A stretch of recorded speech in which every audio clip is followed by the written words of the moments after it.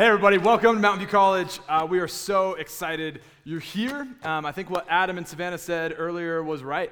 This is just a regular Mountain View night. We're not trying to be anybody we're not. We're just trying to show you who we are and show you what Jesus has done in our lives. And we just want to invite you into that. So because of that, we have some announcements, we sing some worship songs, and we always look at the Bible and learn from what God has for us. So with that, we're going to be in Mark 2 tonight. If you brought Bibles, if you've got apps, Mark 2. Otherwise, everything will be right up here on the stage.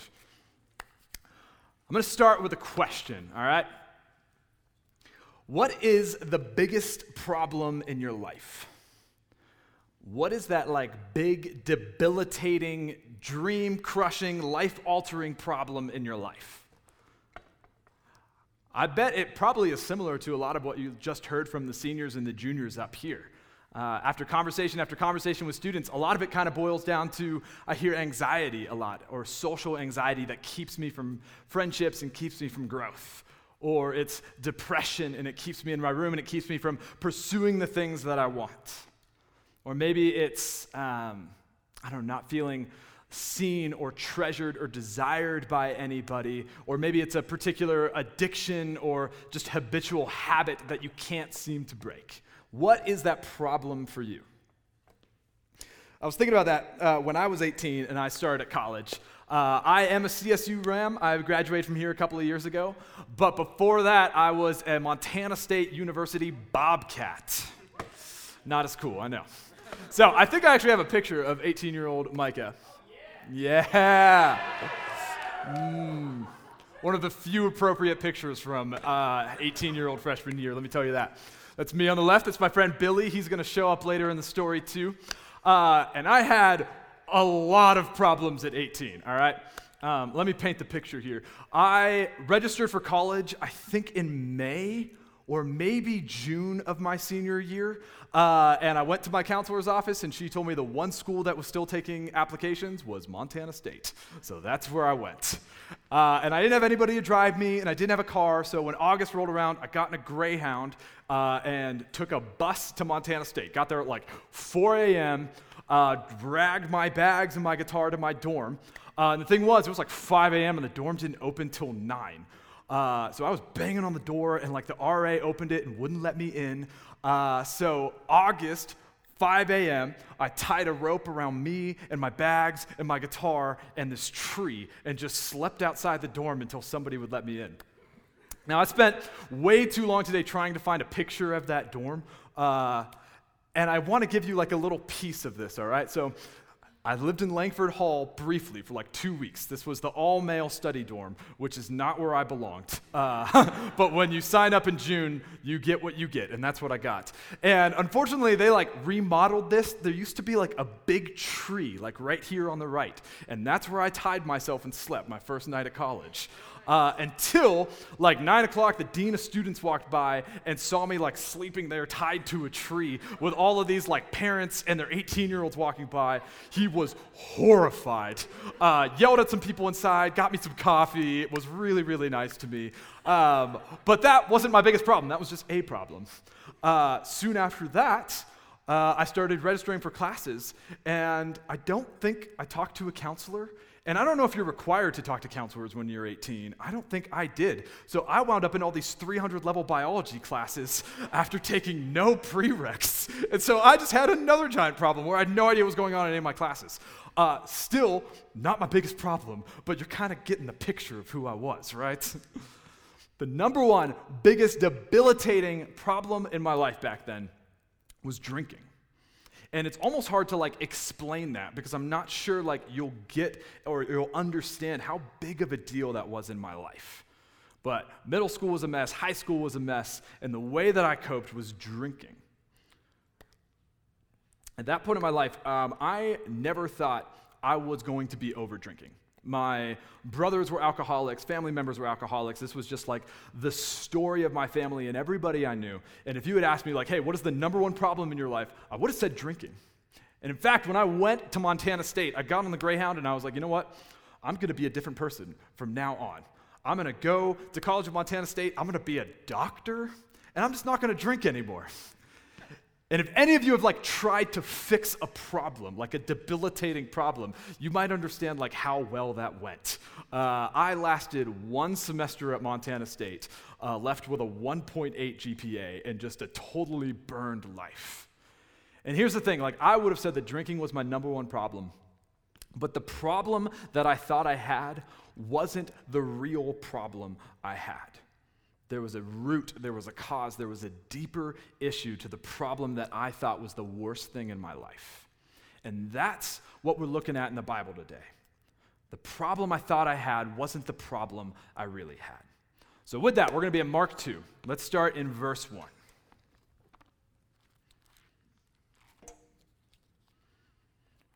Mark 2. All right, it says this. And when Jesus returned to Capernaum after some days, it was reported that he was at home, and many were gathered together so that there was no more room, not even at the door, and he was preaching the word to them. So let me explain, let me catch you up. If you don't know, Jesus is the centerpiece of the Bible. He's the centerpiece of the entire universe. Every story revolves around Jesus as the Son of God coming to earth to pay the price for sin and redeem and save an entire people. And we were just singing about him, right? We're singing, "Worthy are you of your name." And the names of Jesus, he's called the Lord of Lords and the King of Kings and the beginning and the end. All of our lives revolve around this man, Jesus Christ. And at this point in his life, he's 30 years old, and he's wandering from town to town, and he's performing miracles. He's healing people that never thought they would be healed. He's fixing problems that nobody thought would ever be fixed. And he's preaching. He's preaching the gospel, the good news that God wants a relationship with every single one of us. That God offers relationship and eternal life, eternal paradise to everybody who enters into relationship with him. Now, you could probably imagine if you are healing people that never thought they'd be healed, if you are performing miracles and you're preaching about this eternal paradise with a God who loves you, that's pretty attractive, right? Everybody's going to be drawn to that guy. And that's what's happened here. Everywhere he goes, he's drawing this crowd to the point where if he's preaching in this home, nobody can even get inside the home. And that's where our story picks up. Verse 3. And they came, bringing to him a paralytic carried by 4 men. And when they could not get near him because of the crowd, they removed the roof above him. And when they made an opening, they let down the bed on which the paralytic lay. And when Jesus saw their faith, he said to the paralytic, "Son, your sins are forgiven." Okay, I want you to imagine this, all right? First, just imagine being in this crowd. You have this man, Jesus, who is preaching maybe the most attractive thing you've ever heard. The kingdom of God, this God who loves you and desires a relationship with you and offers eternal life. And maybe you don't know what all that means, maybe you don't understand it, but he's healing people and he's casting out demons and he's loving people that nobody else seems to love. And now imagine you're this paralytic. Or maybe even better, imagine that you're one of this paralytic's friends, because these 4 guys are maybe my favorite people in this story. Small side note, but get yourself some friends like these, all right? Get yourself some friends that will carry you to Jesus. Because I could just imagine this scene, this paralytic guy and his 4 friends sitting in this house, and they said, "We got a plan. We are going to get you to Jesus." And so they pick this guy up and they carry him across the street, and they see this big crowd, and they're like, "That's not going to stop us." So somehow they figure out how to get this guy up on a roof, and then they destroy this guy's roof. There's no sunroof, it's 1st century AD. They haven't created those yet. So they dig through this guy's roof and somehow learn to lower this guy to the ground, to Jesus' feet. And can you imagine this? I just imagine standing there being "Oh, here it comes. Jesus saw our friend. He's about to heal this guy. Here comes a miracle." And then Jesus says, "Son, your sins are forgiven." Who said anything about sin, Jesus? We came here for a miracle. We came in to see our friend walk. Why are we talking about sin? So I want you to think about that question. Think about that question. What's the biggest life-altering, debilitating problem in your life? If you were to get in front of the miracle worker, if you were to get in front of Jesus, the guy who can heal anything, what would you say? What would you ask for? Because at 18, I guarantee I would have said, Jesus, take away my drinking problem. Hands down, biggest problem in my life, that's what I want, Jesus. Take away my drinking problem. What about you? Is it social anxiety? Jesus, take away my social anxiety. Take away what keeps me from making friends and being a part of things. Take away my depression that keeps me living in this like copy of a life where I can't see things clearly and I can't see the world as it is. Jesus, take away my self-esteem issues or my self-confidence issues. Make me feel worth something. Make me feel seen. Make me feel like I accomplished something or that I'm worth something. What would you ask him? Now, I'm not going to, for a moment, dismiss the problems and anxieties and the pains of your life. All that's a part of you, that's part of your story, and your story matters. But the problem you have isn't the problem you think you have. Jesus sees deeper than surface-level problems. He understands us to the very core of who we are, and Jesus always goes to the heart of the issue, to sin. Now, maybe you didn't grow up in a church, maybe you didn't grow up in a Christian family, and sin's one of those like uniquely church and Bible words. So let me explain that, all right? The definition of sin is lawlessness. That's how the book of 1 John in the Bible describes it. Sin is lawlessness. It's disregard, disobedience, and rebellion to the laws and the commands and the desires of God.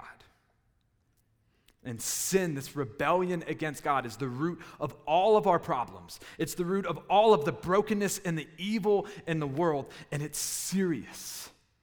Over and over again, the Bible talks about the eternal consequences of sin, the eternal suffering of a life without God and a life lived in sin. And we got to start there, because if you don't believe in sin, the world makes no sense. You cannot find an answer to the way the world is and why people are broken if you don't start here, if you don't start that sin as the root of all the problems in the world. You know, I finished up a degree at CSU in psychology, and I liked it kind of, but I always had one major frustration. I talked to a lot of smart people, and I talked to a lot of professors. I read a lot of books, and I studied, and no one could ever give me the reason why the world was broken and why people are broken inside. All psychology can do, all counselors and psychologists and people can do is analyze the problems in your life if they don't regard and believe in the root problem of sin. And you can study politics and social constructs and biases and prejudices, and you can study relational dynamics between individual people or groups of people, and nobody's ever going to give you an answer for why things are the way they are if you don't start with sin. If you don't believe in sin, all you can do is try and manage and fix the symptoms of sin, the brokenness that you feel. Here's an example. When I was 20, I got a staph infection, all right? And if you don't know what a staph infection is, it's like this weird bacterial disease. I should really talk to some medical people. You get it from like rolling around on mats if you're a wrestler, or like sharing a towel with somebody. It's this like disgusting looking bacterial infection, and I got it on my face, just kind of crawling all around this area, all right? I had no idea what it was, but I knew it was horrible, all right?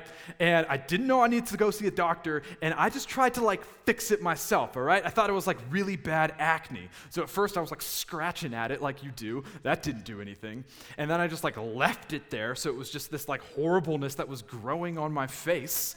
Tried to cover it up, and that didn't work. And without knowing what it was, this problem just stuck around. There was no fixing it. And then finally, I got this boss, and he saw me, and he was like, "What is wrong with your face?" And I was like, "Nothing, it's fine, it's acne." And he was like, "That's not acne." He was like, "Go to the doctor." And I was like, "I don't want it. Just go to the doctor." And I went, learned it was staph infection, got whatever medical medicine I needed, and it got treated. But here's the thing, all right? I couldn't do anything until I knew what the problem was. And even then, I couldn't do anything to fix myself. I had to go to some outside source and be healed from somebody else. And the same is true of our sin. We can ignore it, we can downplay it, we can try and fix it ourselves. But we can't do anything to fix sin. It's this deep-rooted disease that's a part of all of us. It's the biggest problem in our life. And so now, when we get back to our story, here's Jesus who looks at this man who came here for a miracle, who came here hoping to walk. The biggest problem in his life, he brings it to Jesus, and Jesus looks at this paralyzed man, and he doesn't address paralysis. He says, "Son, your sins are forgiven." So think about this statement. First he says, "Son." He looks at this man who's probably an outsider, probably feels like a burden on his family and his tribe and his village and his community. And Jesus looks at this guy and has affection for him.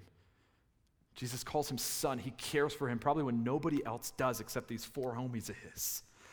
And he forgives this man of sin. Sin against God, a lawlessness and disobedience and dismissiveness of God. And that's quite the claim. A man, Jesus, saying, I have the power to forgive your rebellion against God. Jesus saying he can forgive sin is Jesus saying, I am God. Let me show you that. Let's finish the story. Verse 6. Jesus saw their faith. He said to the paralytic, son, your sins are forgiven. Now, verse 6. Now, some of the scribes were sitting there, and the scribes were the religious lawyers of the day. The scribes were sitting there questioning in their hearts, why does this man speak like that? He is blaspheming. Who can forgive sins but God alone? And immediately Jesus, perceiving in his spirit that they thus questioned within themselves, said to them, why do you question these things in your hearts? Which is easier, to say to the paralytic, your sins are forgiven, or to say, rise, take up your bed, and walk? But that you may know that the Son of Man has authority on earth to forgive sins, he said to the paralytic, I say to you, rise, pick up your bed, and go home.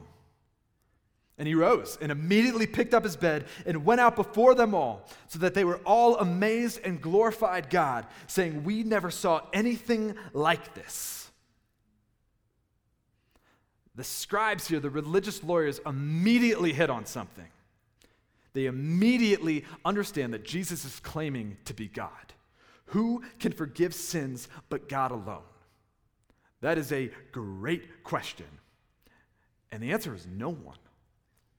Only God forgives sins, which means Jesus must be claiming to be God.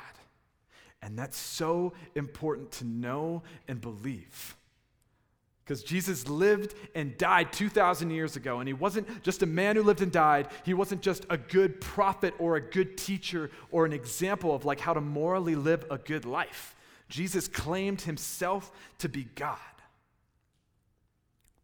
Now, here's what happens next. Jesus follows up the scribe's question with another question. He loves to do this. He does this all the time. And he says this, which is easier to say, your sins are forgiven, or rise, pick up your mat, and walk? Honestly, it's easier to say your sins are forgiven, right? Because I can say that. I can look at you and say, hey, yeah, your sins against God, your rebellion, your indifference, your dismissiveness of who he is and what he has for you, not a big deal. You're forgiven. But I can't prove it. Only God forgives sins, and only God can prove that your sins are forgiven, which is exactly what Jesus did. Verse 10. But that you may know that the Son of Man, just a title for Jesus, but you may know that I have authority on earth to forgive sins. He said to the paralytic, I say to you, rise, pick up your bed, and walk. Here is Christianity. Here's the heart of everything that we believe here at Mountain View, everything that every Christian who has ever lived believes. Jesus can forgive sin because he has paid for sin. And here at Mountain View, we believe that Jesus can forgive sin because he paid for sin. We believe he's God. We believe he's a man that walked on earth and he miraculously healed people. And we believe he is the Son of God that died on a cross and paid the price for sin, soaked up all of the wrath and anger of God directed towards you and me and every other sinful man and woman on earth. And to prove that sin was forgiven, he rose from the dead 3 days later and just proclaimed his power over sin and death and his victory over the entire world. And we at Mountain View believe that everybody is offered forgiveness of sins through faith in Jesus, saved for eternity. And not only that, we believe that God deeply cares for you. Jesus deeply cares for you. Jesus looked at this paralytic, this outcast of society, and he calls him son. And he looks at every single one of you and desires to call you son or daughter. God offers salvation, he offers eternal life, and he offers adoption as sons and daughters and forgiveness of sin through faith. Look back at verse 5, all right? Chapter 2, verse 5. And when Jesus saw their faith, he said to the paralytic, "Son, your sins are forgiven." Being a son or daughter of God requires one thing: faith in Jesus. Belief that you have sinned, belief that you have disobeyed God, and the price of that disobedience was Jesus dying on a cross. And belief that Jesus paid for your sin by his resurrection from the dead, proving that you, through faith, are a son or daughter for eternity. Jesus is our risen and resurrected Savior who still lives, still reigns, still saves, and still heals.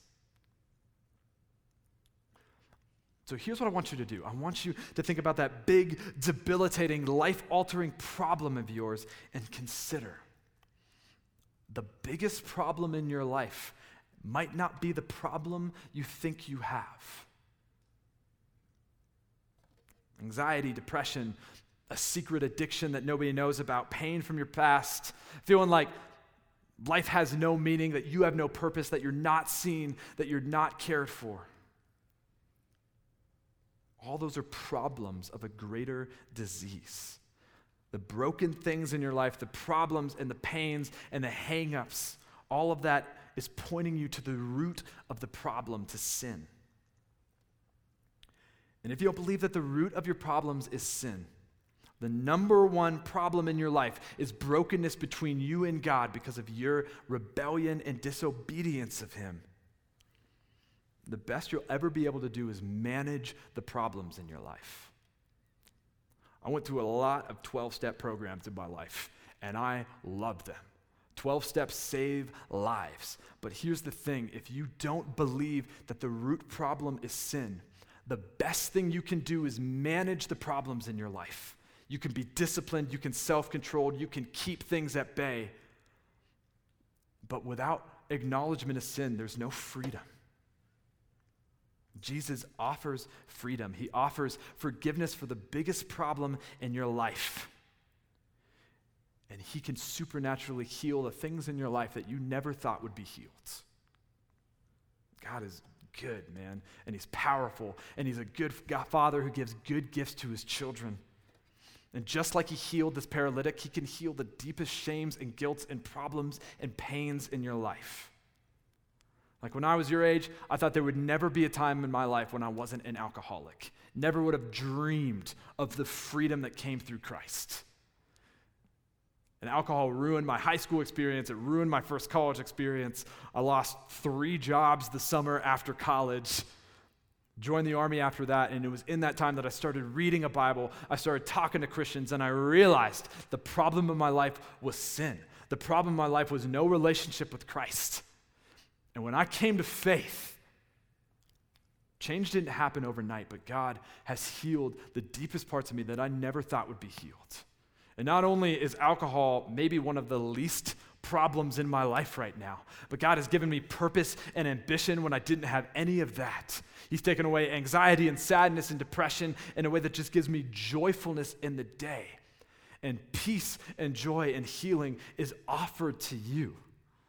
Jesus still heals, he still saves. And that's not just me. I mean, that's the story of the 4 people you heard up here. That's the story of dozens and dozens of people sitting here right now. The story of the Christians in our church, in our city, and everybody who has given their life and given their faith in Christ in the whole history of the world. And all we want to do at Mountain View is invite you into that. We want to help you meet Jesus if you don't know who he is. We want to help teach and understand and give you the knowledge of who he is so that you might meet him. And we want to stand back and watch Jesus change your life just like he changed mine and just like he changed so many others here. Not only is Jesus capable of healing you, he's capable of forgiving you and giving you eternal life. Believe that. That's all it takes. Faith. Believe that Jesus forgives sins and he heals wounds, and he's the crucified and resurrected King who reigns today and offers hope and healing in this life and eternity with him in the next. And I can't promise that God is going to heal every hurt and problem in your life. But here's what I can promise. God sees you, and he hears you, and he cares about you, and he still saves. And he sent his son Jesus to die on a cross for you so that everyone who believes in Jesus will have forgiveness of sins and eternal life. And when you believe, I promise that he will change your life just like he changed mine. Let's pray. Jesus, we just acknowledge you as Savior and Redeemer, as the Lord of Lords and the King of Kings, and that you, Jesus, are worthy of your name. You're worthy of our praise and our worship and our attention. And Father, I just ask that you give us consideration of our life. Would you help us see more clearly and more deeply the problems in our life, and that the hurts and the hang-ups and the habits that keep us from seeing you clearly, Jesus, would you give us eyes to understand that our true problem is sin, and that you, Jesus, have conquered sin, you've conquered death, and that you offer healing and hope. And Jesus, we just trust you as our living hope, as that song says, is the one who sees us and cares for us, who reaches out to every single one of us who believes and says, son, says, daughter, your sins are forgiven. And Jesus, we just ask for healing tonight. Healing and understanding that you are better than the hurts in our lives. You're better than the idols in our life. And we just trust you, Jesus, the one who heals, and are expectant of that. Expectant of that tonight and this week and this semester and this year, that you are working in and amongst your people and on this campus to heal and save. We trust you with that, Jesus. We love you. All this in your name. Amen.